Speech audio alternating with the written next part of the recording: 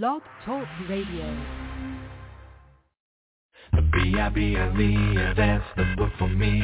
The B-I-B-L-E, that's the book for me. B-I-B-L-E, that's the book for me. The B-I-B-L-E, that's the book. I have a book. It teaches me everything that I know, and in this book, it shows me how I need to grow in my life. I read it every single day. It is the truth. It is my life and it's the way. It is how God speaks to me. The B-I-B-L-E, yeah, that's the book for me. I stand alone on the word of God. The B-I-B-L-E, yeah, that's the book for me. B-I-B-L-E, that's the book for me. B-I-B-L-E, that's the sometimes my friends will sing a different song, and I'm not sure if they're right or if they're wrong. So I go and get this book off the shelf and learn from God, who the creator of life himself. It is his letter to me. The B-I-B-L-E, yeah, that's the book for me. I stand alone on the word of God. The B-I-B-L-E. How did I seek him? It's in there. It's in the book. How will the world end? Guess what? That's in there too. It's in the book. Any burning question rolling around in your mind, it's all in here to find. B-I-B-L-E, yeah, that's the book for me. I stand alone on the word of God. The B-I-B-L-E, yeah. B-I-B-L-E, yeah, that's the book for me. I stand alone on the word of God. The B-I-B-L-E, it's in the book. That's Go Fish singing the B-I-B-L-E, the book that has answers to life's most important questions. See them in the Bible. And before we get started with lesson, I want to read a Bible verse that I'm working on and memorizing. Remember your mercy, O Lord, and your steadfast love, for they have been from of old. Remember not the sins of my youth or my transgressions, according to your steadfast love for me. My steadfast love, remember me for the sake of your goodness, O Lord. And it says Psalm 25, 6-7. And I also want to thank my main sponsor, my mom. And so thanks for helping me out pay for the show. And if you would like to help out with the show financially, you can give for less than a cup of coffee starting at $3 to my coffee account. It's spelled K-O-F-I, and the link is ko-fi.com, Smiley Smiles. That's ko-fi.com/SMILEY, Smiley Smiles. And thanks for listening to Truth Be Told Radio.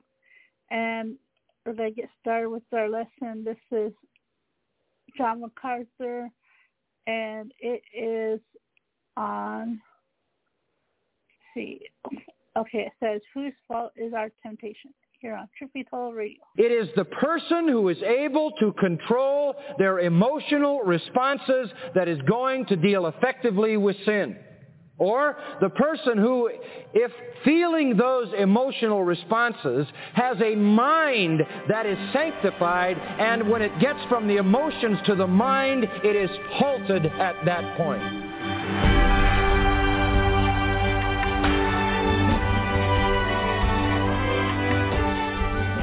When you lose your job of 20 years, when your doctor or the police call with bad news, when disaster strikes and you're tempted to doubt God's goodness and his care for you, how will you respond?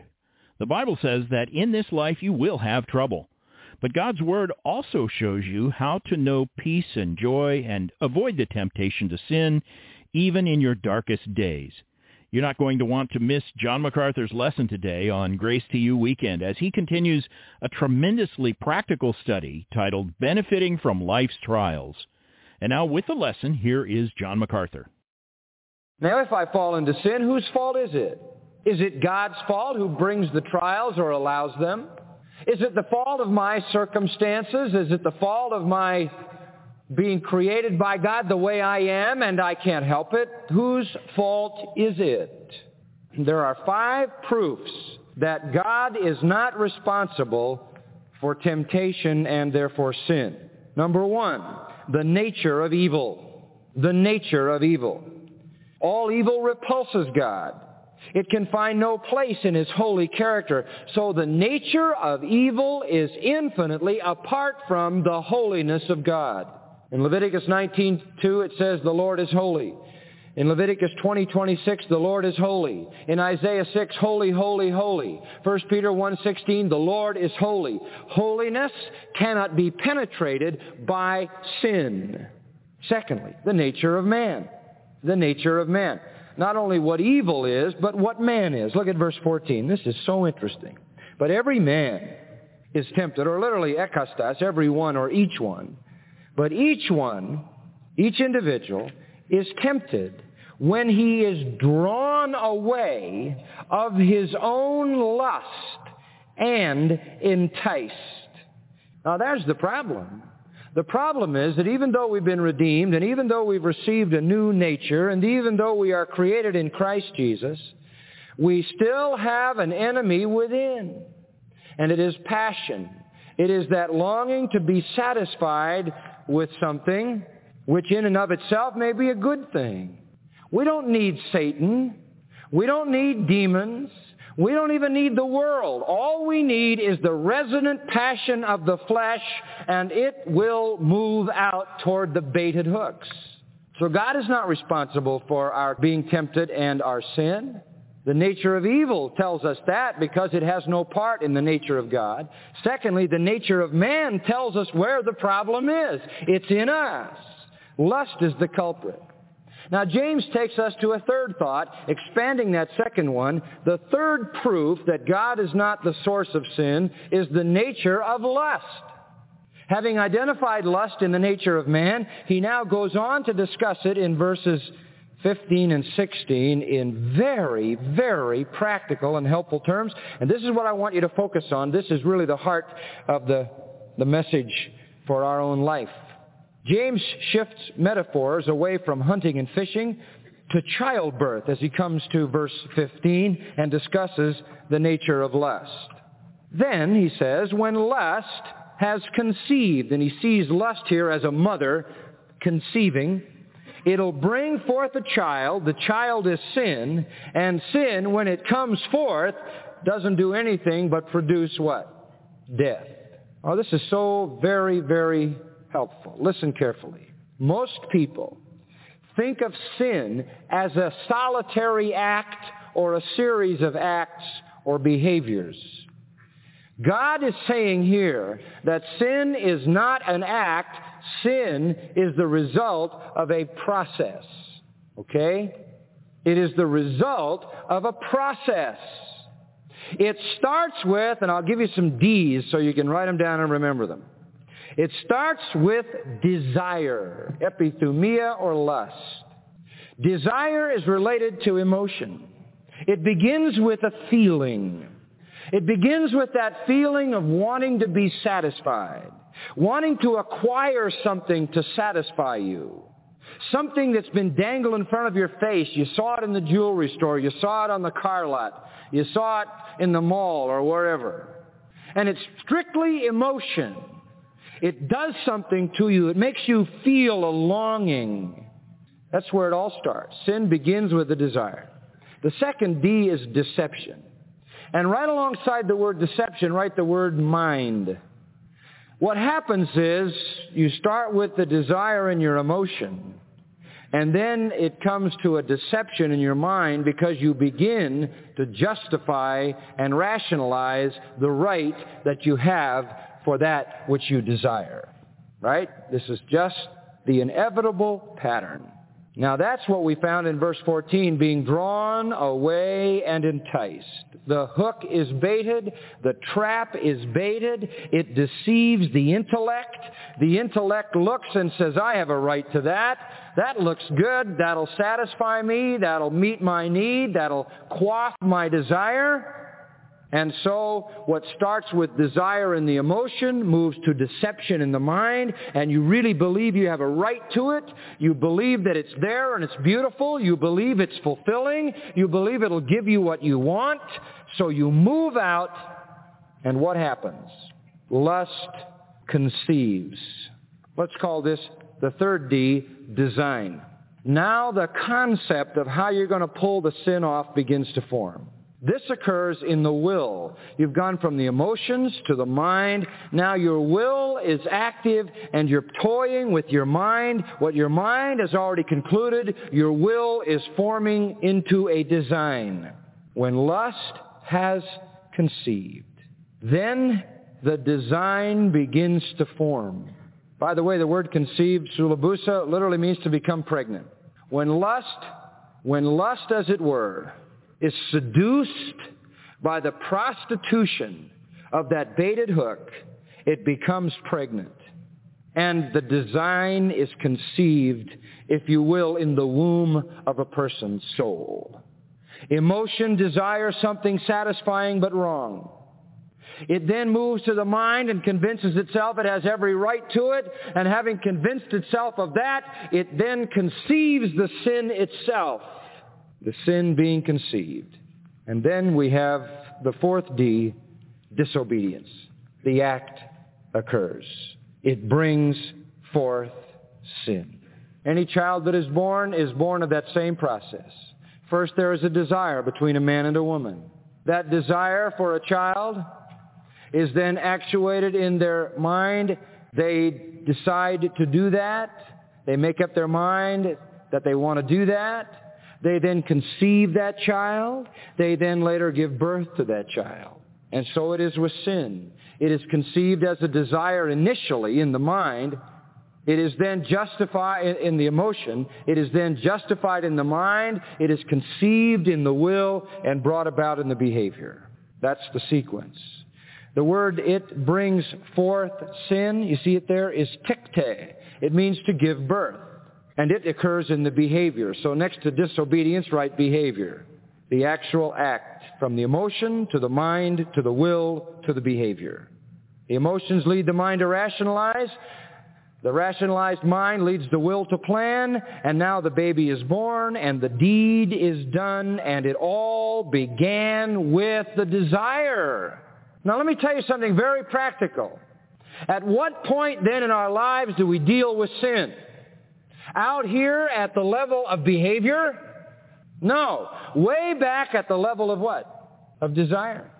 It is the person who is able to control their emotional responses that is going to deal effectively with sin.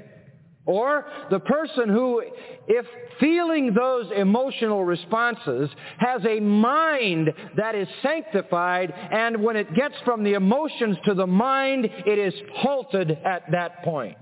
If it makes it to the will and something is conceived, it will be born. A child conceived is a child born. That child's got to come out. And so in dealing with sin in our lives, we don't just deal on the end of the line effectively. We've got to go way back to the beginning. If the emotions are allowed to be exposed to the baited hook, you've got problems. So I have to control my emotions. I have to control my mind, because that's where the thing gets started. So I want to be sure that my emotions are given over to the things of God. You know what's a wonderful blessing in that regard? Is good Christian music. Because I love music, and everybody does, and music is basically emotional more than cognitive. A lot of it is cognitive, but the bulk of it is emotional.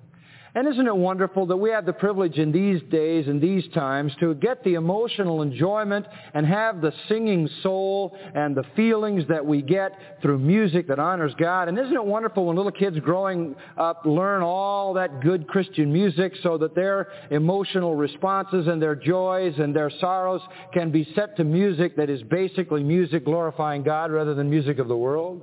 There are ways that we deal with our emotions. You cannot expose your emotions continually to things which lure you away from the things of God. You can't do that without paying a dear price.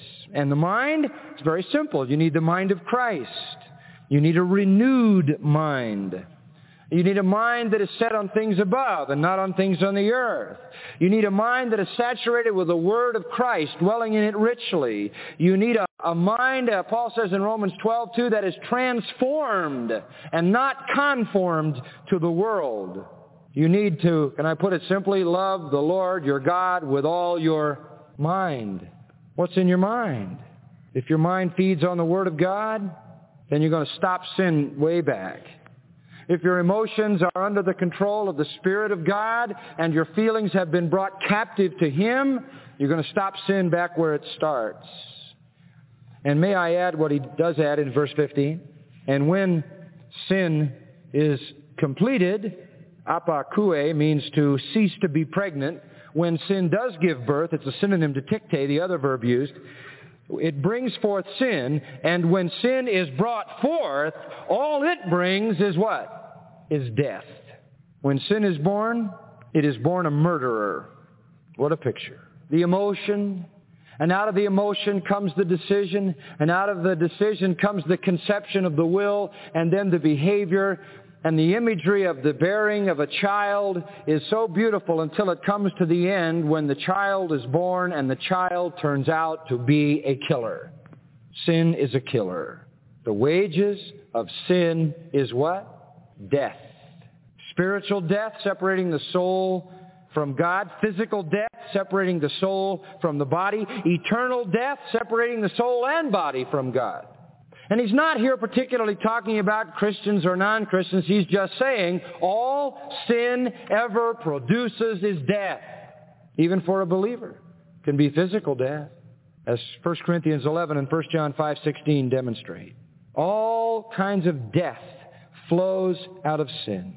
So the idea that you're bringing some satisfying behavior to life is a lie. All you bring is sin, and all sin brings is death. And so he says in verse 16, stop being led astray, my beloved brethren. Stop being deceived. It's again that word that we get the word planet from, as if something is wandering off. Know where the trouble is, he's saying. Don't be deceived. Stop blaming God and start blaming yourself and start looking within, and don't go blindly through life just accepting what is and then blaming God. Realize that you have within you an enemy. And that enemy is your own fallenness and your own lust. And that enemy must be dealt with. You cannot expose your emotion to everything that lures you. You cannot let your mind become captive to those things. You've got to know where the problem is, not be deceived about it, go back there and deal with it at that level. Stop it at the start. Fill your mind with the things of God, so that they can never mate with your feelings and conceive sin in your will. If your emotions are controlled or if your mind is controlled, either one leaves the other without a mate to conceive sin. The nature of evil, the nature of man, and the nature of lust eliminate the fact that God could ever tempt us to sin. And then a direct proof, the nature of God. Verse 17. Look at this. This is so marvelous. The nature of God. Here's the heart of the text. Just grab this. No one can blame God for sin, because every good gift and every perfect gift is from above. I mean, the only things that come down from Him are what? Are good and perfect. We possess a nature that gives rise to sin. God does not. The nature of God is such that it only produces good. This is a twofold thing. On the negative side, what it's saying is God could never produce sin. On the positive side, get this. What it's saying is God is going to pour out good, and more good. Why in the world are you going after baited hooks to be satisfied when God is pouring out everything you could ever use for all your satisfaction?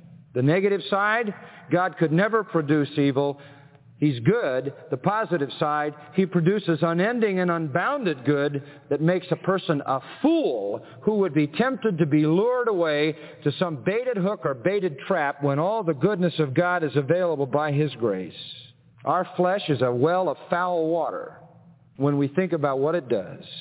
And why would we ever drink from that when we can come to the well, to the fountain of life Himself?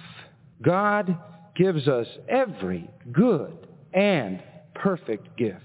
How foolish to grab the luring bait of sin. How stupid to climb into the trap when every good and perfect gift is coming down like rain out of heaven upon us.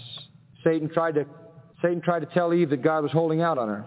God isn't letting you have the best. You better grab that satisfaction. You better grab that best.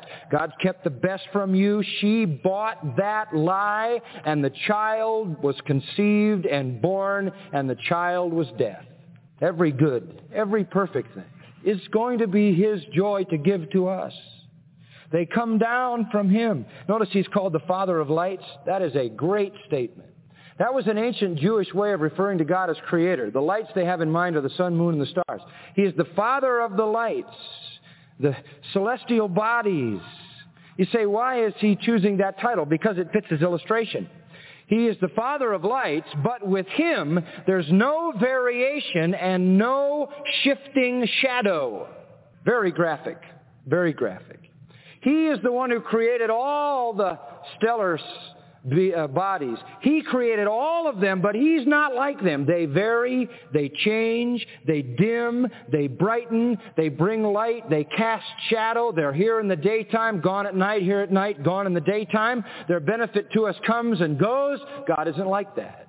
God's brilliant, bright light of glory and light of goodness and light of grace is no varying thing. It is not and he uses the term paralagia, we get parallax from it. It doesn't pass from one condition to another. It doesn't have shadows. It never goes dark. 1 John 1:5, in Him is no, what? Darkness at all. Malachi 3:6, I am the Lord, I change not. There are no days when He stops giving spiritual gifts. There are no days when He stops giving spiritual light. The streams of mercy never cease. Nothing can eclipse God's goodness. Nothing can stop His benevolence. Nothing can interrupt the flow of His heavenly light. Don't take the devil's bait. Don't conceive and give birth to a deadly child that could spell your own death. God gives all good and only good. Who's responsible for sin?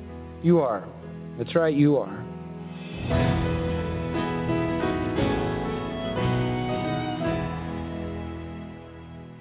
This is Grace to You Weekend with John MacArthur. Thanks for being with us. John has titled his current study from James chapter 1, Benefiting from Life's Trials. John, I can't think of a more relevant study. All of us have suffered, or we will suffer one day, and we all have friends or loved ones that have gone through unbearable tragedies. And when that happens, when someone we know and love is suffering, we all want to know what to say, but perhaps more helpful is knowing what not to say. So talk about that a little bit. What shouldn't you say to someone as they go through a trial? I think the best illustration of that is Job's friends. Right. They sat for a week and didn't say anything. They didn't say anything. They just sat in loving, quiet compassion and companionship and didn't say anything. And then when they opened their mouths, all wisdom flew out. And everything they said was stupid. The first thing that they said that was wrong was that this is happening to you because of sin. Right. This is very much like the Pharisees said about the blind man. Who sinned, this man or his parents? I mean, he's blind. He must have sinned or somebody sinned. That's the bad advice of Job's friends. And they were relentless with Job. No matter how Job said, wait a minute, I don't know any sin in my life. I can't identify anything. They were relentless. They would not let him off the hook. They had a theology that says you get what you deserve. You get what you deserve. If bad things happen in your life, it's because you're a bad person. That's pretty conventional wisdom. Mm-hmm. It really is. I mean, just plain earthly wisdom. Be a good person and things will go out good for you. Be a bad person and you're going to be in trouble. I think that's the one thing you want to avoid is sitting in judgment on why something's happening in someone's life. Right. Because you don't know that. I mean, there are some cases where you do know that there's a person in sin, and there have been trials that have come into that life. And but even in that regard, we're not the ones who are going to say this happened because this was caused by their sin. So I think you avoid that. I think you show comfort and compassion and care and love to the person who suffers. Peter's lesson where he was unfaithful to the Lord, and the Lord put him through that and said to him, now that you've gone through that, you can strengthen the brethren. Right. Moves to the positive side. So you don't want to say this is happening to you because you're bad. You also want to be able to say, I've been through suffering, and I can tell you there's hope at the other end. And Peter could encourage people who went through the worst of trials. And Peter's trial was self-inflicted by his denials. But Peter was restored and converted is the term that's used, and he could then strengthen the brothers who also would go through trials. So avoid drawing conclusions about sin and suffering, and affirm people that you've been through suffering and the ends are for your good and God's glory.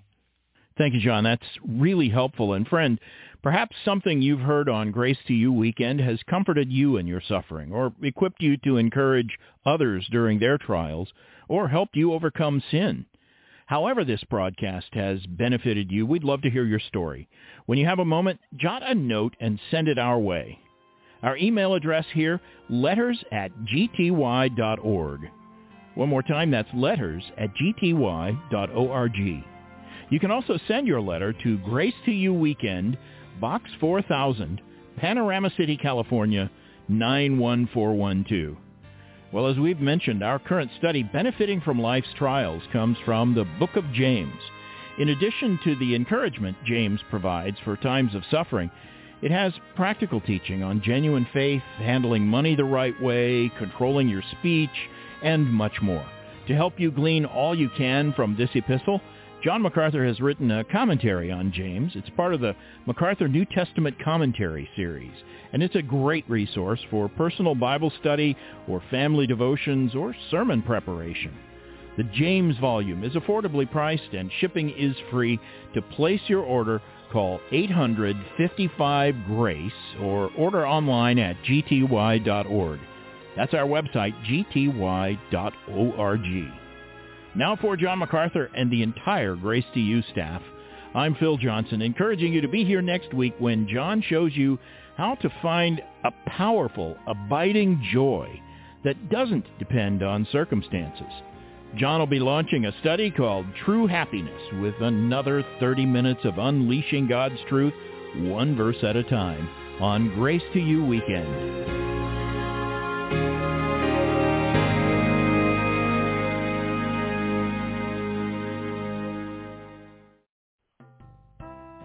Get social with Truth Be Told Radio. Check us out on our Facebook like page as Truth Be Told Radio. You can find our website at truthbetoldradio.com.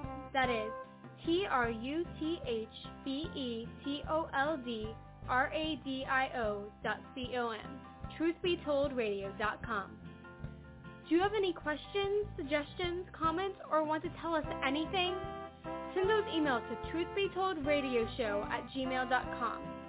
Remember, by sending us your email, you give us permission to read it on the air. So write us at truthbetoldradioshow@gmail.com. If you like to read blogs, we've got you covered. Check out ours at truthbetoldradio.blogspot.com. That's truthbetoldradio.blogspot.com. Also, follow us on Twitter as Truth, the letter B, then Told Radio. That is TruthBToldradio.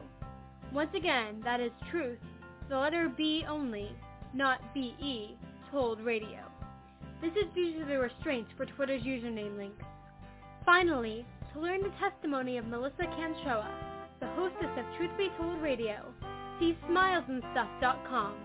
That's SMILESANDSTUFF.com.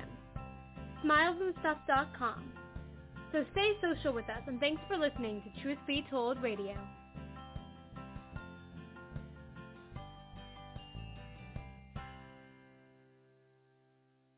Is it a woman's choice? This is Ken Ham, CEO of Answers in Genesis and the Creation Museum and Ark Encounter. Those who argue for abortion tell us it's a woman's choice whether to have a baby. After all, it's her body, right? Well, we actually shouldn't be talking about what she can choose to do with her body. We should be talking about the life and body of someone else, an unborn child. Think of it this way. A woman gives birth and soon realizes her baby is a lot of work. She's overwhelmed. Would that justify killing her newborn? No. But what if that baby was 24 hours younger and was still in the womb? Is it okay then? No. Murder is wrong, whether the child is born or unborn, because it's taking the life of someone made in God's image. Discover our breathtaking, fearfully and wonderfully made pro-life exhibit at the Creation Museum. Visit AnswersRadio.com to plan your visit. That's AnswersRadio.com.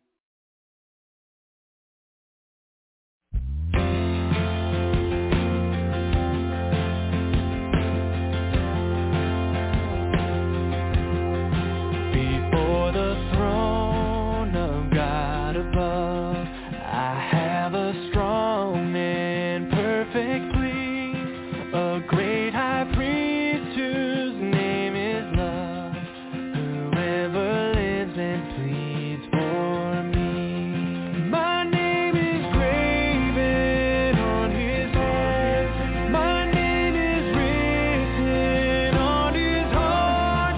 I know that while in heaven he stands, no tongue can bid me thence depart.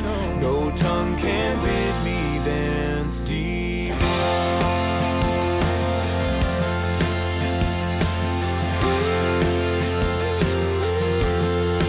When Satan tempts me to despair and tells me of the guilt within, upward I look and see him there, who made an end of all my sin.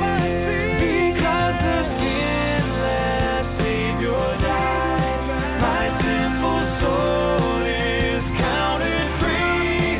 For God the just is satisfied to look on him and pardon me.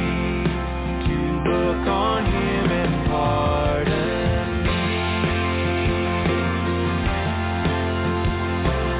Oh, hey, behold him there, the risen Lamb, my perfect, spotless righteousness, the great unchangeable I am, the King of glory and of grace. One in himself I cannot die, my soul is purchased by his blood, my life is hid with Christ on high, with Christ my Savior and my God, with Christ my Savior and my God.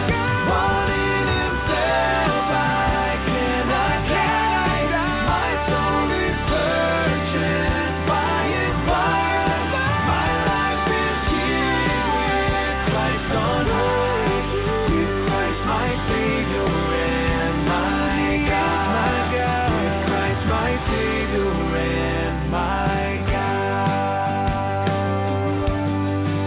Yeah.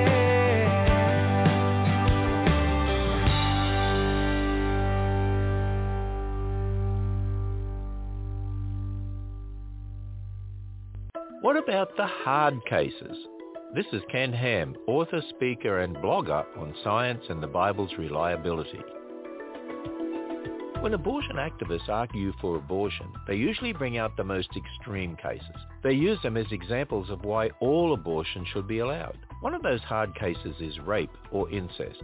Should abortion be allowed? Well, in America, when someone is convicted of rape, they go to jail. They don't get the death penalty for their horrific crime. And yet that's what abortion activists want for the unborn child, the death penalty. And yet it's the father who's guilty, not the unborn baby. Yes, such circumstances are horrible and complex, but the unborn baby is still a baby, a person made in God's image, and that baby deserves life no matter what the father did. There's more to discover about the sanctity of human life when you visit us at AnswersRadio.com. You'll be equipped and encouraged when you go to AnswersRadio.com.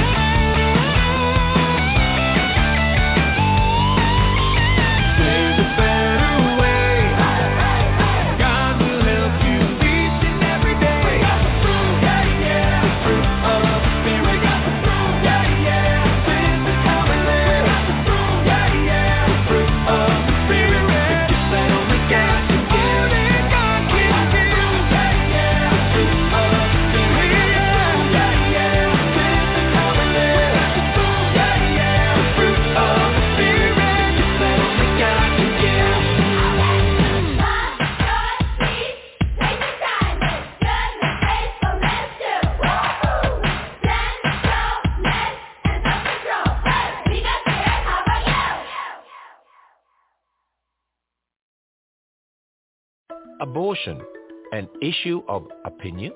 This is Ken Ham on a mission to strengthen the global church with God's Word. Have you ever heard someone say, "Don't like abortion? Don't have one"?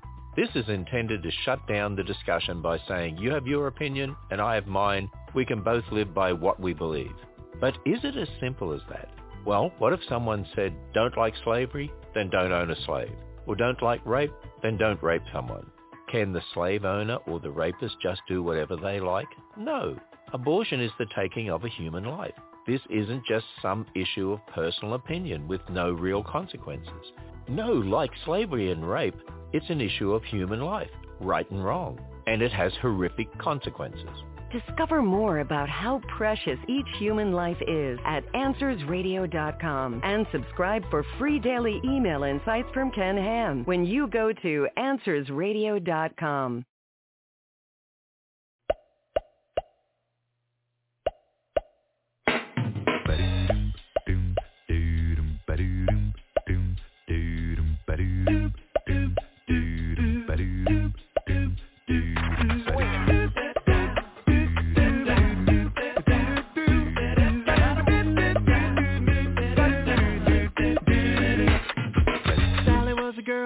Everybody knew, sharper than a tack on the end of a Ginsu. She graduated #1 and had to give a speech. What would she say? What would she teach? She knew about God and this was a chance. She could bust a move or be afraid to do the dance. She told the truth and everybody heard. She got brave cause she understood. You wanna bear fruit? You got to move. Get up and get grooving. You know the truth. Don't miss your chance.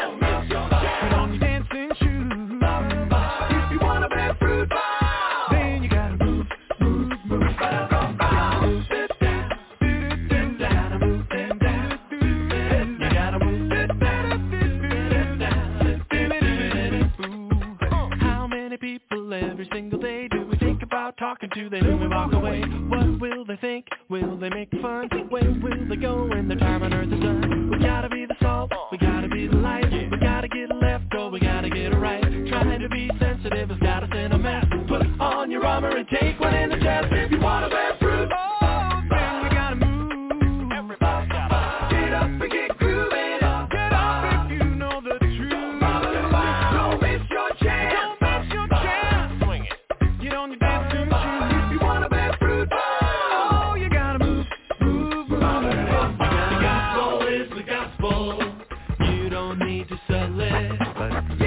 Change the hardest heart, but first you've got to tell it. We got the truth. We got the truth. It's time to go. It's time to go. We gotta stand up. We gotta stand up. Let the whole world know. Let the whole world know. If you wanna bear fruit, if you wanna bear fruit, then you got to move. Yeah. Get up and get grooving. Oh, if you know the truth. Don't miss your chance. Don't miss your chance. Get on your dancing shoes. If you wanna bear fruit.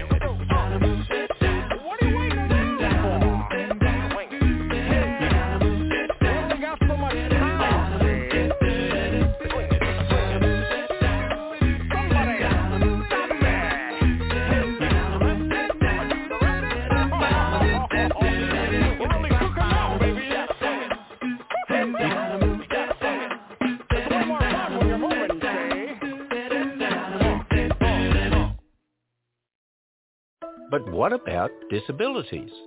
This is Ken Ham, CEO of the ministry that built a full-size Noah's Ark south of Cincinnati.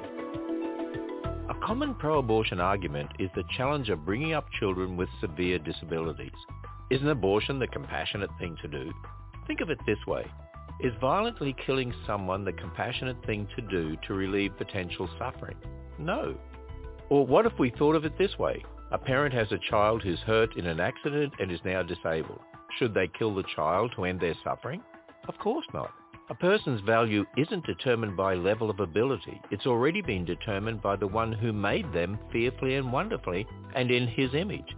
He says they're of so much worth, he sent his son to die for them. Plan your visit to the Ark Encounter in Northern Kentucky when you visit us at AnswersRadio.com and listen to this program again or view a transcript when you go to AnswersRadio.com. Hey, yo, they said it was over, man. They said it was over. But it ain't over. We just getting started. Yo, 7,000, we all at. Let's go! Stand up, hands up. If you truly love the Son of Man, trust Jesus is alive, and his people he'll revive, and his fame is going to spread across the land. What's up? Stand up, hands up. Does anybody love the Son of Man? Trust, Jesus is the King, so his people we will sing and forever say, worthy is the Lamb. What's up? Surprise, no surprise, I'm back in your section with Jesus, his death, burial, and resurrection. More power than gravity, his knowledge and strategies confound the academy. Bow to his majesty, he paid sin's salary, took up blame on Calvary. Those who love his name spread his fame is the policy. All eyes on the matchless price of his sacrifice. Let's prize our master Christ and rise in the afterlife. What, did we forget about the holiness of God or something? Did we forget that God owes us a ride or something? See the snake bruise when Christ came to save dudes who hate truth. The gospel is not fake news. Our debt is sin, the gospel sweeter than it's ever been. Ain't nothing changed, let us in, we got the medicine. It's still human emergency, the serpent attack. You think Jesus can't save? That's alternative facts. Stand up, hands up. If you truly love the Son of Man, trust, Jesus is alive, and his people he'll revive, and his fame is going to spread across the land. What's up? Stand up, hands up. Does anybody love the Son of Man? Trust, Jesus is the King, so his people we will sing and forever say, worthy is the Lamb. What's up? Stop and listen to my composition. Lots of rhythm but not traditional, kinda different. But God's consistent, no contradiction, my proposition. Through crucifixion, he mocked and crippled his opposition. It's not some fiction, I'm spitting, the Son of God is risen. And my incentive for godly living is I'm forgiven. Jesus came to unlock the prison, and through the Spirit, he brings a new birth like an obstetrician. At times I listen, a lot of Christian hip-hop is missing. The proper vision is my suspicion, we dropped the mission. Not to this, but the word of God, is it not sufficient? The doctrine is that the gospel fixes our shot condition. God the Spirit supplies conviction through proper diction. Against the backdrop of our position, the gospel glistens. A squad of Christians go out and witness at God's commission. Cause Jesus Christ got the top position, no competition. Stand up, hands up.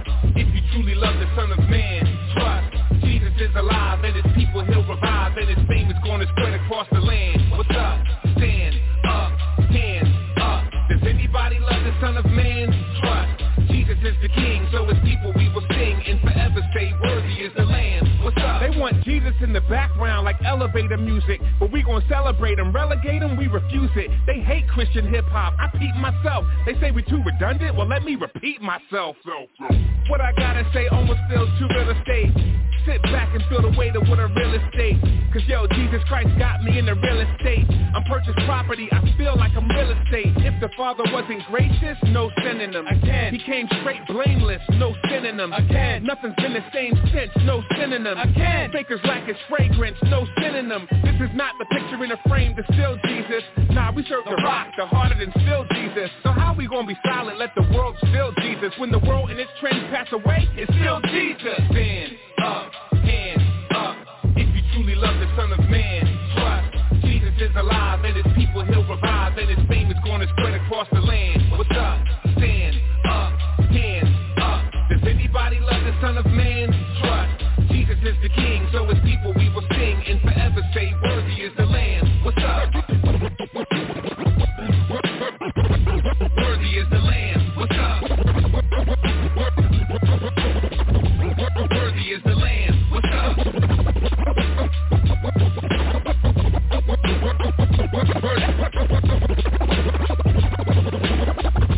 Worthy is the Lamb. What's up?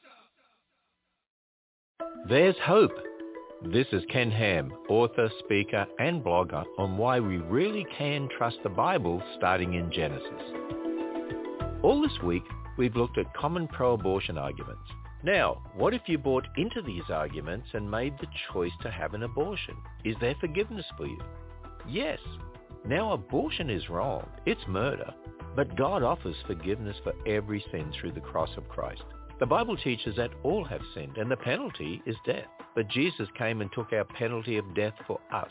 Then he rose from the dead. Now he offers forgiveness to all who will turn from their sin. When you trust in Christ, your sins are removed as far as the east from the west. God remembers them no more. You become a new creation. Plan your visit to the Ark Encounter in Northern Kentucky when you go to AnswersRadio.com and listen to this program again or view a transcript at AnswersRadio.com.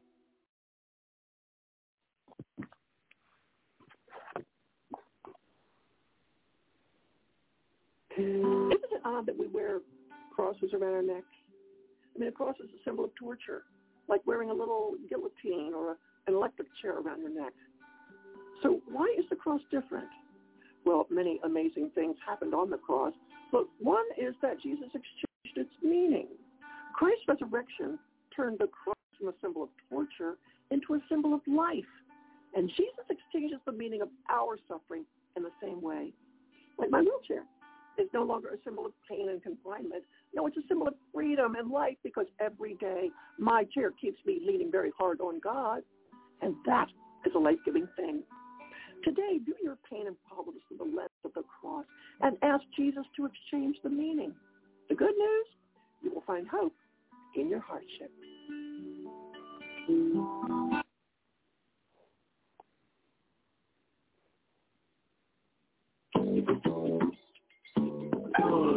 In Psalm 139, David wrote that every one of his days had been written by God before one of them came to be. God told Jeremiah that he appointed him to be a prophet before he was even born. The Apostle Paul also said that he was set apart by God before he was born. Jesus said to his disciples, "You did not choose me. I chose you." That is the picture that we see throughout Scripture. We didn't choose God. It is God who chose us for his glory through the saving power of Christ. We who are Christians were predestined before the world began by no action of our own. God chose those who would be saved and those who would be the objects of his wrath. Don't dismiss this teaching as some sort of ism. It's what the Bible says. Now, that said, do you still have a choice? Well, as far as you're concerned, yes. Faith is given to us by God, but you still have to obey. Repentance is also granted by God, but you still have to turn from your sin. No one can come to Christ unless the Father draws them, but you still have to follow. You choose to be thankful. You choose to help others. You choose to preach the gospel. You choose it. Though it is God who wills and works for his good pleasure, we're still held accountable for the choices that we make. It's not for us to know now the full picture the way that God sees it. That comes later. For now we see in a mirror dimly, but then face to face. Now I know in part, then I shall know fully, even as I have been fully known. It is not you who chooses God, but God who chose you. Now confirm your calling by being obedient to what he has commanded when we understand the text.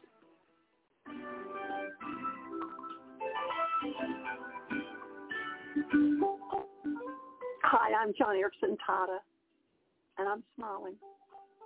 But, you know, sometimes people look at the smile as I sit in this wheelchair and they ask, how do you do it? How do you keep smiling? I think that they assume that my smile comes naturally.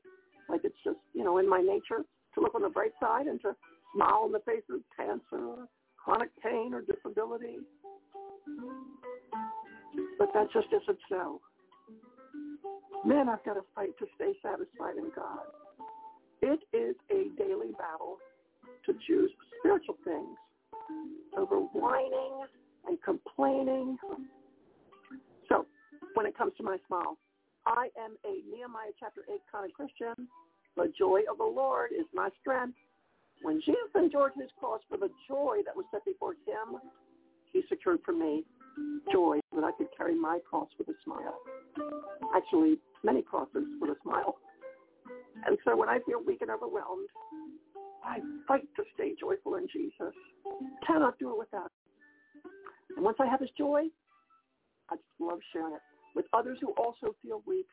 It is the reason behind my smile and the joy in my voice, and that can be yours as well. So today, choose his joy, and once you have it, make sure you share that joy with others.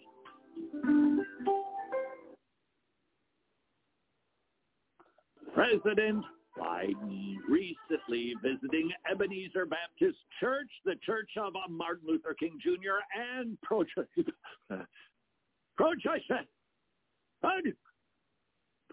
pastor. A few moments later, Raphael Warnock, and boom, he nailed the gospel.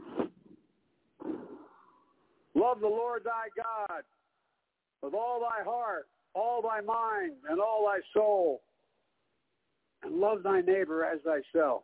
But in that commandment, in my view, lies the essence of the gospel. Not kidding. President Biden nailed the gospel. if you're a Roman Catholic. As a Roman Catholic, what is the good news of the gospel? It's supposed to be the golden rule, like love thy neighbor as thyself. Okay. Let me suggest to you that isn't good news. Your definition of good news was actually a law. The law is not good news. The law for us is very bad news. The gospel is not good news if you are a Roman Catholic system, because it is a system of a works-based salvation. In order to be saved in Joe Biden's church, get ready for a laundry list of laws. You must be baptized. You must perform works of love. You must participate in the sacraments. You must go to confession. You must work off your sins. You must receive the last rites to increase your chances of going to heaven. So when our Roman Catholic president says the heart of the gospel is law, he's in lockstep with the false Roman Catholic gospel, which is not good news. All do not be deceived. Catholics do not believe in grace alone through faith alone. The Council of Trent made that clear like 5 centuries ago. If you believe in faith alone, you're accursed. Now, there's a problem with that view, and that problem would be the Bible. 1, I do not nullify the grace of God, for if righteousness comes through the law, then Christ died needlessly. 2, therefore we conclude that a man is justified by faith without the deeds of the law. How clear could this be? 3, for what says the Scripture? Abraham believed God. It was counted to him as righteousness. 4, but to one who does not work but believes in him who justifies the ungodly, his faith is reckoned as righteousness. 5, being justified by faith, we have peace with God through our Lord Jesus Christ, and not marrying the saints. For by grace you are saved through faith, not of yourselves. It is a gift of God, not of works, so that nobody can boast. If Protestant pro-choice Pastor Warnock knew the gospel, he would have mounted the pulpit after the president and corrected him. Sorry, with all due respect, Mr. President, with whom I vote 99% of the time, I am charged to defend the gospel in this pulpit. And you just took Jesus out of context, misquoted him, and turned a gospel of grace into a gospel of works. You just heaped law on people. You did not present the gospel. Why didn't he do that? Because Raphael Warnock either doesn't know the gospel or he doesn't believe the gospel of grace alone through faith alone. And you say, hey, that would just be bad form, man, to publicly correct an official. Nobody would ever do that. Not so fast. I actually saw the little growing pain years ago, give or take. We were at an event together. Senator Norm Coleman, who was actually a good mayor and senator, said, when we maintain liberty, then we are free indeed. Kirk followed him, and he literally said, with all due respect, Mr. Senator, you misquoted Jesus. He said, if the Son has set you free, then you are free indeed. Forget President Biden and Senator Warnock. Not a bad idea, actually. But if you're concerned that your works have only earned you wrath and not reward, then I encourage you to run to Jesus. Turn from your work righteousness. Turn from your sins. Turn from your attempts to earn salvation. And turn to Jesus Christ. Put your faith in him, and he will grant you complete forgiveness, everlasting life, based on his works, not yours. And this offer goes for Raphael Warnock, it goes for Joe Biden, and it goes for you.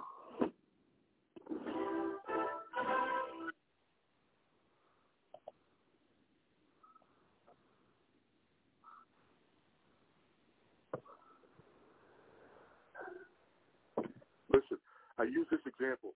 Laban is one of the worst characters, one of the biggest scoundrels in the whole Bible. But when his daughters get married, now he's crafty in the way he got both of them married off, okay? But he provides a dowry for them both. Now, you say those words, and some of those people, Pastor, who just hate patriarchy, They look for it. They got whole websites devoted to, finding, moments like this in a message where they take 29 seconds out and say, do you see this? He's proposing a dowry, But listen, here's what I want to ask you. The average wedding today, are you all ready? Those of you who don't have married children, don't let this discourage you because you don't have to do this, all right? The average wedding today costs $25,000. It's the average wedding today, $25,000. Here's what I'm saying. How on earth do we live in a culture where people don't sneeze at paying $25,000 for a wedding to impress people that they don't even like? But I'm talking about a dowry, which would look something like this. You know what, baby? We're not going to spend $25,000 on your wedding. We'll spend $5,000, but then we'll give you the other $20,000 so you guys can go establish a house.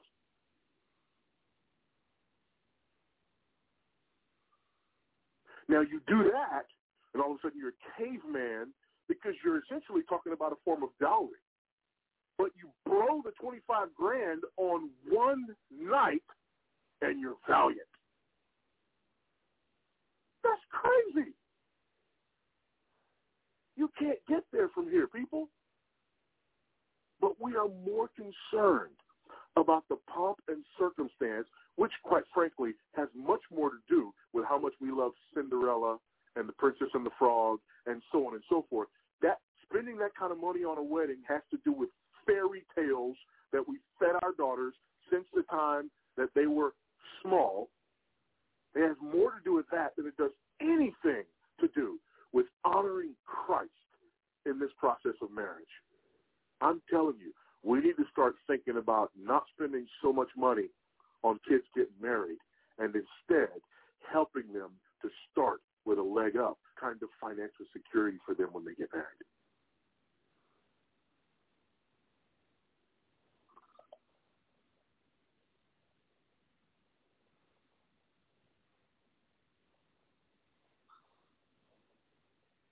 And so we have another horrific police beating. This time it was not white police officers beating a black man to death, but it was black officers beating a black person to death. And once again, no doubt there'll be rioters who will be angry, this not at white people, but at the police in general. So have things improved since Dr. Martin Luther King's powerful speech, his dream of seeing black people and white people living together? I don't think so. This is because the problem isn't racism. It goes deeper than that. Racism is a branch on the tree, and if you keep ripping the branches off, you're never going to deal with the problem. You've got to go to the root. Let me give an example of how confused the world is on this subject. Recently, $1.2 million was given to a Norwegian university to study how racism is caused by white paint. Then again, scientists are saying that we should paint the whole world with white paint because that will deal with global warming. The world-famous buildings of the Greek Isles and the glaciers that, for now at least, dot the globe. Their common color, white, helps keep them all from heating up. No matter the roofs, roads, cars, we should be able to totally reverse global warming and bring the temperature back to where we want it to be. This interview is with a woman who says that all white people are racist and all men are sexist. You are calling straight white guys like me a series of offensive, stereotypical labels, which I find very offensive. When you say all white people are racist, as a white person, I find that offensive. Please think about how to be part of the solution. What do you think about being part of the solution? I am part of the solution. You're not. You're causing more division. I need to be speaking about what the root of racism, what the root of sexism is. The root of racism isn't skin, it's sin. That's the root cause of the problem. We have blacks killing blacks in Chicago. We have whites killing whites throughout the whole country. Asians are killing Asians and Mexicans are killing Mexicans because the problem is the human heart. It's wicked. That's the common denominator. It was Einstein who said, it is easier to denature plutonium than to denature the evil spirit of man. Only God can change the evil spirit in man. He can take a hateful heart and replace it with love. That's the fruit of genuine conversion. The only answer for this lost and confused nation, which has become so godless, is the gospel of Jesus Christ. Here is that gospel. What's your thoughts on the afterlife? A lot of people have like different mixed views as far as that. What's yours? We're going to go somewhere. I'm just not sure where we're going to go. Can you find out? Definitely. You wouldn't get on a plane not knowing where the plane is going. Right. Especially, you've got no choice. You're not even getting on the plane. You are on the plane. You're heading for death. 10 out of 10 dies. You find out where you're going. Do you believe the Bible? Of course. So, Timothy, you said you believe the Bible. Yeah. Do you believe what it says about death? Yeah. What does it say? It says, whosoever believes in him should not perish but have everlasting life. That's the gospel, but what comes before it? Judgment Day. Judgment Day, yeah. So how are you going to do on that day? I think I'll do pretty well. You're not doing anything that's morally offensive to God? No. You think you're a good person? 100%. When did you last look at pornography? Teenager. Probably 15. It's not that long ago, is it? 31, so... You know, Jesus said if you look at a woman and lust for her, you commit adultery with her in your heart. Did you know that? Yeah. In the Sermon on the Mount. And time doesn't forgive sin. If you do something at 17 or 18 and you're 31, God still sees it as yesterday. It's like court. You stand in court and say, I robbed the bank, but that was a long time ago. The judge say, you're going to jail. Right. We've got a confession out of you. Have you lied and stolen? I've lied. Have you ever used God's name in vain? Using God is like it's not necessarily his name. It's you sure about that? Yeah. Okay. So if you cuss out the governor, but you don't mention his name, you're despising the governor because the name and his person are one and the same. Can you see that? That would make sense. So when you use God's name in vain, you're insulting the God who gave you life. And the Bible says his name is holy and it's punishable by death in the Old Testament. Very serious. You know what we're doing? We're looking at the Ten Commandments to see if you need God's mercy. That's all we're doing. We're like a doctor speaking to a patient who says, I'm really healthy, and the doctor knows he's going to be dead in 3 weeks, so he's got to point out the symptoms so he can give him the cure. So I'm pointing out the symptoms. You're not healthy morally. You're terminal morally because you're a liar, a blasphemer, and an adulterer at heart. You had sex outside of marriage. It's fornication. The Bible says fornicators will not inherit the kingdom of God. So if God judges you by those commandments on Judgment Day, you're going to be innocent or guilty. If I repent of those sins, then I would be innocent. If God judges you by those 10 commandments on Judgment Day, will you be innocent? That's the boy. If you don't plead guilty, you're not going to seek God's mercy. Yeah. You've got to say, I'm guilty. No, you got to understand the things that you do. Yeah. And you know what death is according to the Bible? Wages. The wages of sin is death. God is paying you in death for your sins. Like a judge looks at a criminal that's murdered 3 or 4 girls. He says, no big deal, Judge. They're prostitutes. Judge says, I'm going to show you how serious this is. I'm giving you the death sentence. This is your wages. This is what you've earned. And Timothy, sin is so serious to a holy God, he's given you the death sentence. Your death will be evidence to you that God is deadly serious about sin. And this is your life, man. I don't want you to go to hell. That breaks my heart. I've just met you, but I love you. I care about you. And I want you to come to Christ in genuine sorrow for your sins. And as long as you say, oh, yeah, it was a long time ago since I did this, I've never stolen anything, and you're not honest about your sins, the Bible says, he that covers his sins shall not prosper, but whoever confesses and forsakes them shall have mercy. And God can let you live forever, all because of what Jesus did on the cross. You know that. 100%. We broke the law, the 10 Commandments. Jesus paid the fine. That's why he said, it is finished. Just before he died, he was saying, paid in full. If you're in court and you've got speeding fines, your judge will let you go if someone pays that fine. Even though you're guilty, you say, you're out of here, someone paid your fine. Well, God can let you legally live forever because Jesus paid the fine in full. Then he rose from the dead, defeated death. And all you have to do to find everlasting life is repent and trust in Jesus. That's what the Bible says. God commands all men everywhere to repent. You know what repentance is? Yeah. It's where you fess up and say, I've been doing things I know are morally wrong. God, please forgive me, and you turn from those sins. You don't want to play the hypocrite and say, I'm a Christian, but you're fornicating, lying, stealing, lust, and blaspheme. That's deceiving yourself. And then you trust in Jesus like you trust a parachute. The Bible says, put on the Lord Jesus Christ. Trust in him, because you've got a jump coming, and it could be today, could be tomorrow, could be when you're 90, but death is going to take you. So this is deadly serious. Can you hear what I'm saying? Yeah, I 100% understand. We're all guilty of sin, and we have a forgiving God. It's really important to not break the first commandment and create a false image of God. That's what it means. You shall have no other gods before me. Well, we create a God who's kind of not really angry at sin. But this is what the Bible says. It says, before we come to Christ, we're enemies of God in our minds through wicked works. His wrath abides upon us. And if we die in our sins, we're going to hell because God is incredibly good but incredibly severe. Scriptures say, behold the goodness and the severity of God.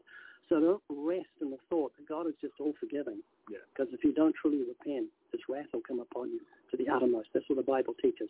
That's what Jesus said. He said, fear not him who has power to kill your body and afterwards do no more. That's a murderer. Don't fear him. But fear him who has power to kill your body and cast your soul into hell. And then he said, fear him. In other words, the fear you have from someone murdering you should be nothing compared to the fear you have for God. Because the fear of God is the beginning of wisdom. So, Timothy, if you were to die today and God gave you justice, you'd be damned. That horrifies me. You've got to repent and trust in Christ. When are you going to do that? I don't know. Let me speed things up for you. When are you going to die? When I'm an old man. It could be tonight, couldn't it? In your sleep, aneurysm, heart attack. Will your friends tomorrow say, I thought Timothy was healthy. He looked good. He had a great physique. Weak heart. He's gone. And it's forever, man. This is your eternity. So you've got a choice. The pleasures of sin, sex with your gorgeous girlfriend, looking at pornography, doing your own thing, which takes you to hell, or saying, God, create a clean heart in me. Wash me clean. Finding everlasting life through faith in Jesus. Can you hear what I'm saying? Yeah. But there's a tremendous sense of urgency. Can I pray with you? Of course. Father, I pray for Timothy to please grant him understanding today. And please grant him repentance that he might be sorrowful for his sins and find a place of repentance unto life and find the everlasting life that's alone in Jesus. Let that be his portion today, please, in Jesus' name. Amen. You have a Bible on? Yeah. Can I give you a book that I've written? Sure. You grab it.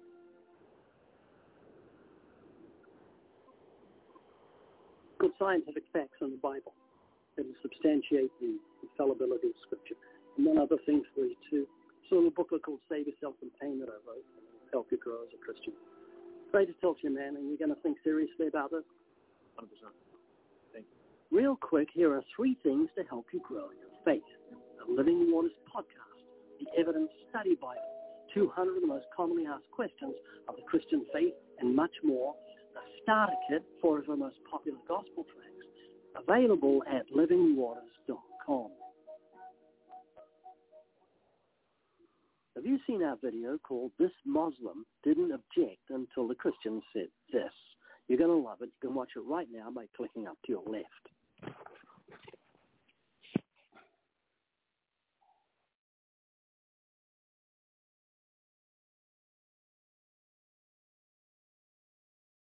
Blessed assurance, Jesus is mine.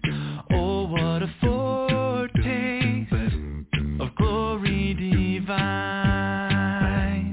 heir of salvation, purchase of God, born of his Spirit, washed in his blood. This is my story.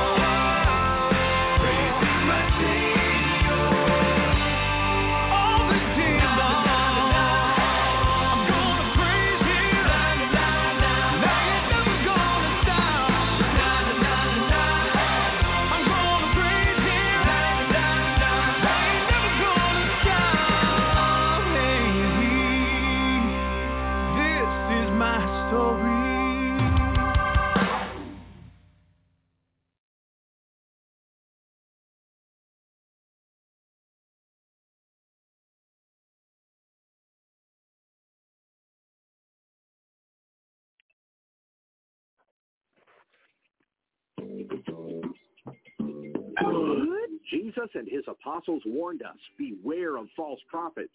Now, we tend to think of false prophets as being fake Christians, but heathens have their prophets too. Just consider the false prophets of climate change.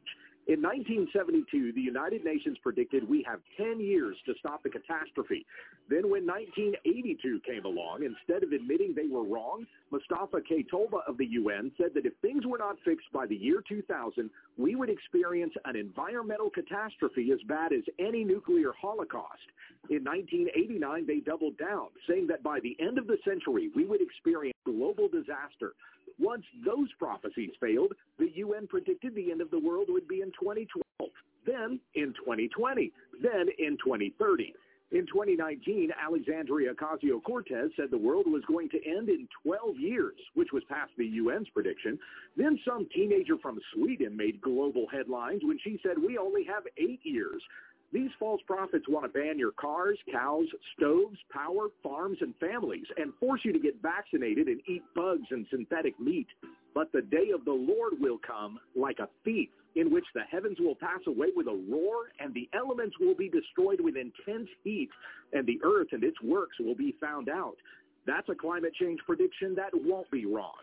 Turn to the Lord Jesus Christ, and you will be saved when we understand the text.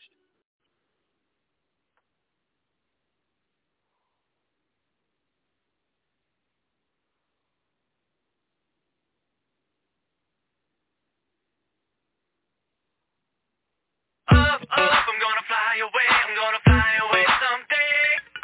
Up, I'm gonna fly away, I'm gonna fly away someday.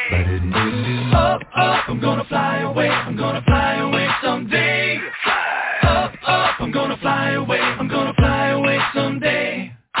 Some glad morning when this life is over, I'll fly away to a home on God's celestial shore. I'll fly away. Come on. I'll fly away, oh glory. I'll fly away. Come on, everybody, let's fly, let's fly.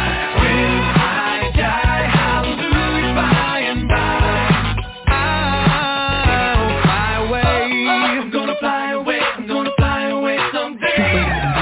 Up, I'm gonna fly away, I'm gonna fly away someday. When the shadows of this life have flown, I'll fly away. Oh, like a bird thrown and driven by the storm, I'll fly away. I'm gonna fly away. I'll fly away, oh glory. I'll fly away. I'm gonna fly away. When I die, hallelujah, by and by, I'll fly away. I'm gonna fly away, I'm gonna fly away someday. Let's fly.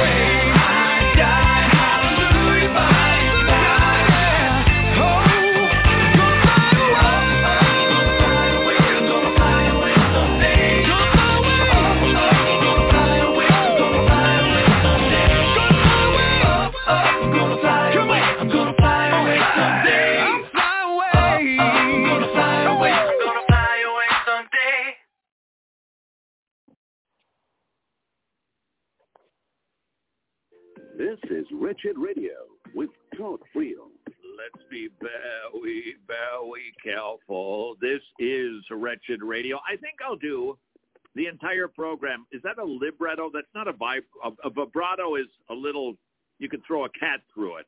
Is it libretto, which is a... No. That's tremolo. Libretto is the text of an opera. Vibrato is a wavering of pitch, and tremolo is a wavering in volume. So, Joey, just to make sure that I wasn't actually wrong with what I just said, question. Do people ever use a vibrato or a tremolo in a libretto? Yes. Then I wasn't wrong. So thank you very much. This is a Wretched Radio. Let's be very, very careful with this because we do not want to follow the world's advice about forgiveness. What do secularists say? Forgiveness, it's the best gift you can give to yourself.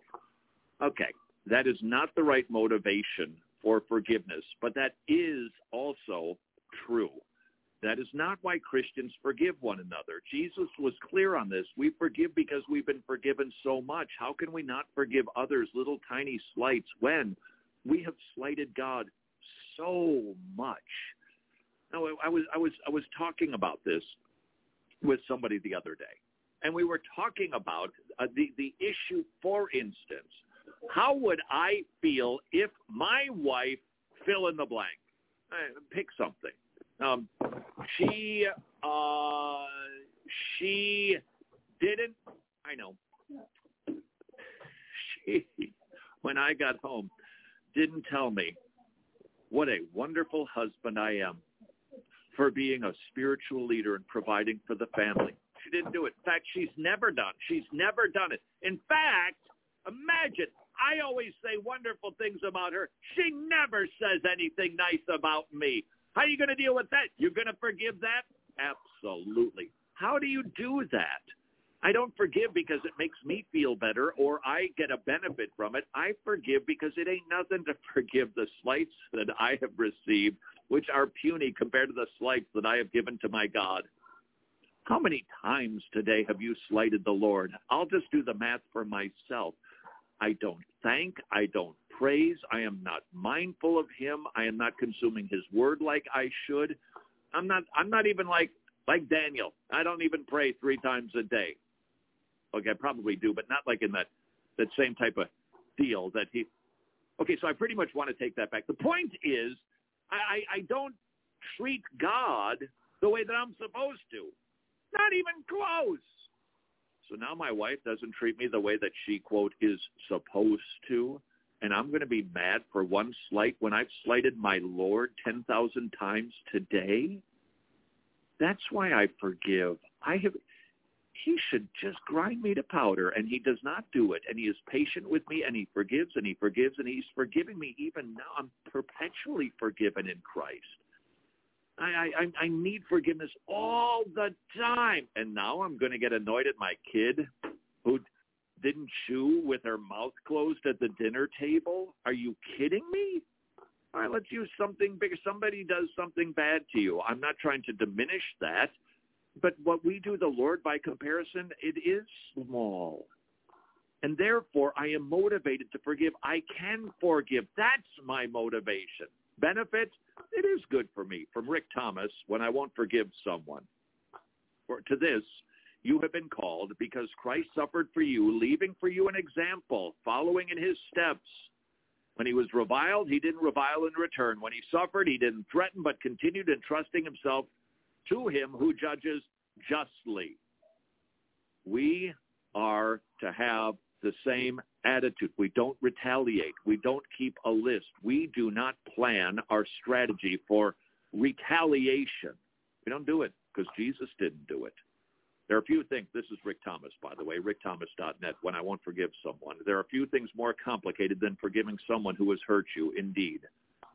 And so we need to work through this very, very carefully. He writes, some of the saddest people you will ever meet are those who refuse to forgive those who have sinned against them. It's true. Forgiveness itself is a sin. And what happens when you sin more and more and you stay in a state of sin? Your bones ache. Everything goes kapritz. And again, that's not our motivation to do it, but it is a consequence. If we don't forgive the way that we're supposed to with the correct motivation because we've been commanded to, we just spiral down. Nearly always, any discussion about forgiveness with them is met with deep emotional angst and sometimes hostility. What many of them need is not a rebuke, but a gentle, courageous, and biblical caregiver. Look, they've been hurt. This is the challenge of being a biblical counselor. Somebody has been wounded, painfully wounded, and they won't forgive. So now you've got to hurt. You've got to put a bandage and salve on that, but then you've got sin, and that's got to be addressed. Do you see the challenge? They need gentle, courageous, biblical caregivers with as much patience and compassion as they can muster. And only then can that person heal from the pain. You will have to be able to steward two contiguous realities, the hurt and the need to forgive the person who hurt them. And if you have been hurt, you do need healing. There is balm for you, but you also need to work toward forgiveness. Does that need to happen this second? I don't think so. I don't think that's entirely human. I think our trajectory and our mindset should always be, I'm going to work toward that, but maybe it's just time right now to feel hurt or wounded. And I think that's okay. From Rick Thomas, though they must not hold on to unforgiveness forever, it may take time to work through the complexity of the soul that is required to truly let it go. Even if they are only releasing the offender from the heart attitudinally because the offender has never come forward to transact relational forgiveness. They didn't say they're sorry. And I think we can give time to people who have been wounded and hurt. Can't we? No matter the pain, no matter the regret, no matter the disappointment, we are called to forgive one another. Unforgiveness, unwillingness to forgive, is the perpetrator of the sin will only perpetuate the victim's suffering. It's just going to make it worse and worse and worse and worse. Now, again, you shouldn't forgive because, danger in not forgiving. But that is something we need to be mindful of. Psalm 32, when I kept silent, my bones wasted away. Through my groaning all day, day and night, your hand was heavy upon me. My strength was dried up as by the heat of summer. When we don't forget, you feel it because God isn't for you in that regard. God wants you to forgive. Unforgiveness is just one sin, but like cancer, it never abides alone. If you leave it alone, other sins will take over, like gossip. The unforgiving person, quick to gossip, they'll be critical. You express more negativity than positiveness about life. The unforgiving person is joyless, experiences more anger and bitterness. So what's the plea here? Be motivated because you've been forgiven much, but please note the upside to all of this. Maybe, just maybe, if you are struggling in any of the aforementioned areas, gossip, being critical, joyless, anger, bitterness, ask yourself, am I failing to forgive somebody or people? Living in the freedom of a forgiving spirit is one of the hardest things you'll ever do. But if you don't, here are 7 reasons why you might not let it go. If you've been unforgiving, see if this is an explanation for why you have not forgiven somebody. Are you ready? Punishment. Do you have any desire for someone to punish the offender? Fearfulness. Are you afraid that forgiving them will permit them to hurt you again? Unbelief. Do you believe that God will fully take care of what happened to you? Is it control? You stay in control of the situation by never letting it go. That happens a lot. Righteousness. Do you believe you are better than the offender who doesn't deserve forgiveness? Acceptance. Do you desire the sympathy that others can give you for what happened to you? That's a dangerous drug, isn't it? You keep getting attention because woe is you. Identity. Are you finding your identity in your suffering rather than in Christ? Question. Have you been failing to forgive somebody? Might I encourage you, please note, our primary motivation for doing so is by doing sin math. Yep, people hurt us. Yep, I have sinned against the Lord a bazillion times more. When I do that math, it becomes very easy to forgive. It can be a process. It can take time. But furthermore, when you realize justice is the Lord's, not only can you move toward forgiveness, experience forgiveness, you'll actually start to pray for the people who hurt you because you fear the retribution of the Lord on them. But might I also suggest you try to figure out what's motivating your lack of forgiveness, and you realize the benefits that you are missing out on, and that maybe there's a reason that you're experiencing a lot of negative emotions. Maybe it's because you've been lacking forgiveness. Until tomorrow, go serve your King.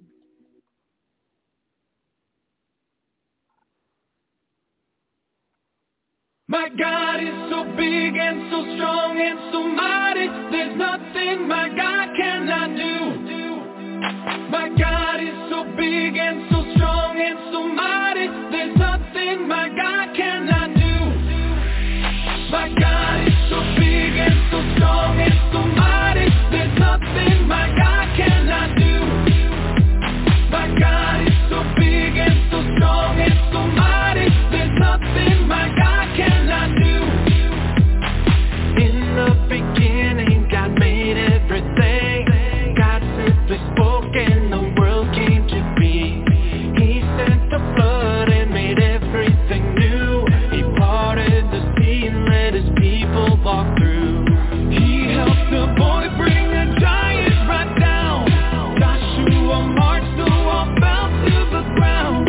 These acts of power are worthy of praise. But if you want to question my God and his ways, I'll look you in the eye and say, my God is so big and so strong and so mighty, there's nothing my God cannot do. My God is so big and so strong and so mighty, there's nothing my God cannot do. Though we are sinners, he still gave us worth. God sent his son to live here on the earth. He healed the sick, he made blind men see. He let the lame walk and he set the world free. He died on a cross and he rose from the grave. He conquered sin, he is mighty to save. He went to heaven and he's coming back. God's word is true, but if it's attacked, I'll look you in the eye and say, my God is so big and so strong and so mighty, there's nothing my God cannot do. My God is so big and so strong and so mighty, there's nothing my God cannot do. God the Spirit, God the Father, God the Son. 1+1 equals 1. God the Spirit, God the Father, God the Son. 1+1 equals 1. I want the world to know about my God. I want to live so the whole world can see that my heart has changed, I'm forgiven and new. If people need proof, may they see it in me. Let's look the world in the eye. Let's look them in the eye and say, my God is so big and so strong and so mighty, there's nothing my God cannot do. I'm not afraid because God is so big and so strong and so mighty, there's nothing my God cannot do. My God is so big and so strong and so mighty, there's nothing my God cannot do. My God is so big and so strong and so mighty, there's nothing my God cannot do. My God is so big and so strong and so mighty, there's nothing my God cannot do.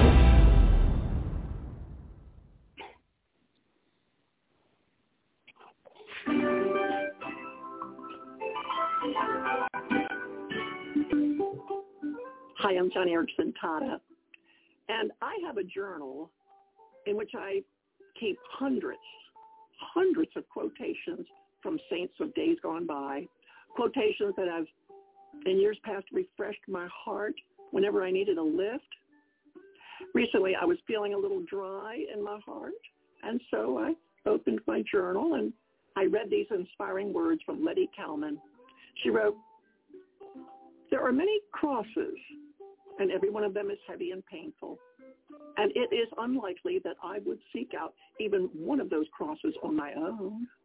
Yet Jesus is never as near to me as when I lift my cross, lay it submissively on my shoulder, and welcome it with a patient and uncomplaining spirit. He draws close to me in order to mature my wisdom, deepen my peace, increase my courage, and supplement my power. All this he does so that through the very experience that is so painful and so distressing to me, I will be of greater use to others. In so doing, I will grow under that cross." Friend, I pray that today you will grow under the load, the weight of the cross that you carry. For a burden placed on you by Jesus is always light. A few weeks ago, I was struggling with level 8 pain. It was unrelenting. And I confessed to a friend that I really had to climb my way up out of depression. And she said to me, "Come on, you're Johnny. You don't get that depressed." Well, I do. I mean, I have to fight. I got to fight for my joy and my spiritual sanity. And the best way I fight off the blues is to give thanks for everything. I make my heart be grateful. I stir my spirit toward gratitude. I stoke my thankfulness. God told me to do it in 1 Thessalonians. So whether I feel like it or not, I compose a list of blessings and I recite them out loud. And I encourage you to do the same. When you feel depression creeping in, occupy your heart with a list of blessings before it gets filled up with morbid thoughts. Mouth your thankfulness. Your heart will catch up and your spirit will come into alignment. It's a great way to fight for your joy.